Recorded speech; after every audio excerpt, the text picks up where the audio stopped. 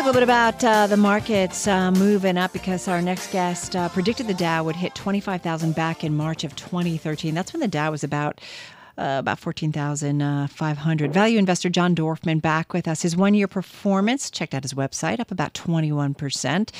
Here were some thoughts. John Dorfman, chairman at Dorfman Value Investments, on the phone from Newton, Massachusetts. John, nice to have you back with us. Hey, it's nice to be with you. So does it surprise you at all, I guess not, to see the Dow where it is right now? It doesn't really surprise me. In 2013, when I made that prediction, people were still so gloomy, the leftover effects of the financial crisis, and everyone had forgotten what a normal market looked like, let alone a boom. And we still haven't had a boom, but we have made substantial progress.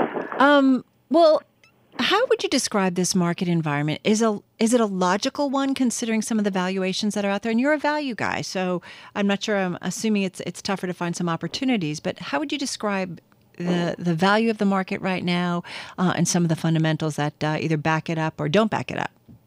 Well, Carol, for years I thought that people who said I have a hard time finding attractive values now were wimpy and unimaginative and not looking hard enough.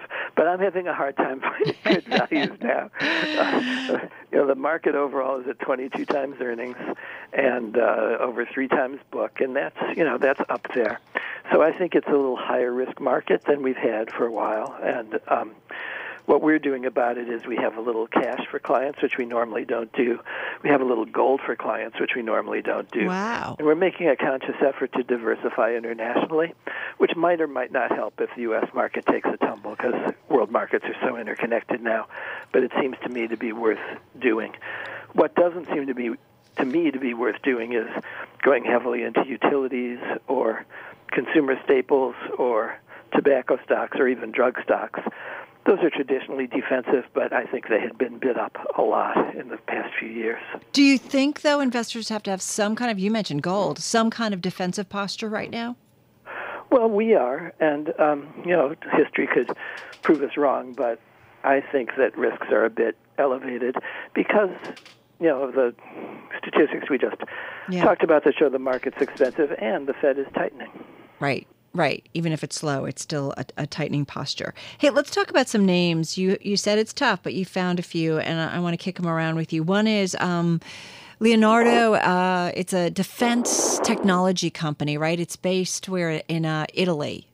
It's a big Italian defense contractor, and the Italian government owns a piece of it. And the reason why I'm interested in European defense stocks right now, I'm interested in defense stocks in general, but in Europe, I think the threat of Vladimir Putin is a little bit more palpable than it is here. Plus, the Trump administration has been pressuring Europe to increase its defense spending, and I think that pressure will have some effect over time. So I've been looking for European names, but being such a cheapskate, I haven't found many. I have found Leonardo, which I think is a pretty good value here. Interesting. What about another one in terms of technology? We spent so much time talking about the big name, the big cap tech names. In fact, you had Apple and Amazon hitting new record highs again in today's session. You like Lam Research and Applied Materials. Let's take Lam Research. Walk us through that one, John.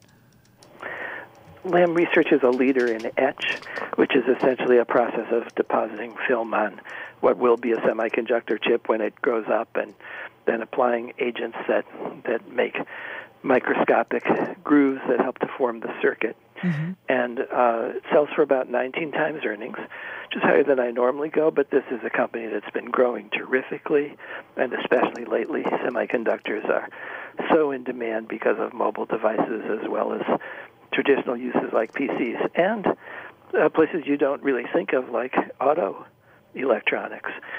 So I think 19 times last year's earnings and 14 times the year that's now in progress, that ends in June 2018, the fiscal year, is quite a good valuation. This company has a return on equity of 30%, which is quite high. Wow. Yeah, I was just looking at some of their revenue and earnings growth. Kind of tremendous. Expected to be revenue growth of about 50% this year. And we're looking at growth in earnings of more than 100% that we've seen in 2017. It's pretty remarkable. Yeah. Pretty remarkable. Yeah, so we've... Well, let me just ask you though. Like, I was also looking at the cash on hand. I mean, this company has about $6.1 billion in cash on hand. Do you anticipate that this is a company that's also going to do a deal or could be taken out? It's a little big to be taken out. It's not impossible, but it's not small. I'm certainly not counting on any takeout, and I hope it doesn't do any big deals because I like exactly the line that it's in now. So I'm not rooting for an acquisition either. Yeah, interesting. And AMAT is another one. Can you do it in 20 seconds? Just your thoughts on that?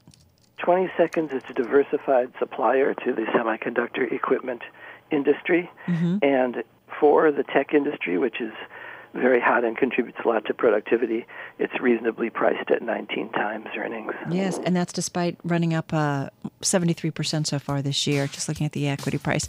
John, nice to chat with you again. John Dorfman, chairman at Dorfman Value Investments, on the phone from Newton, Massachusetts.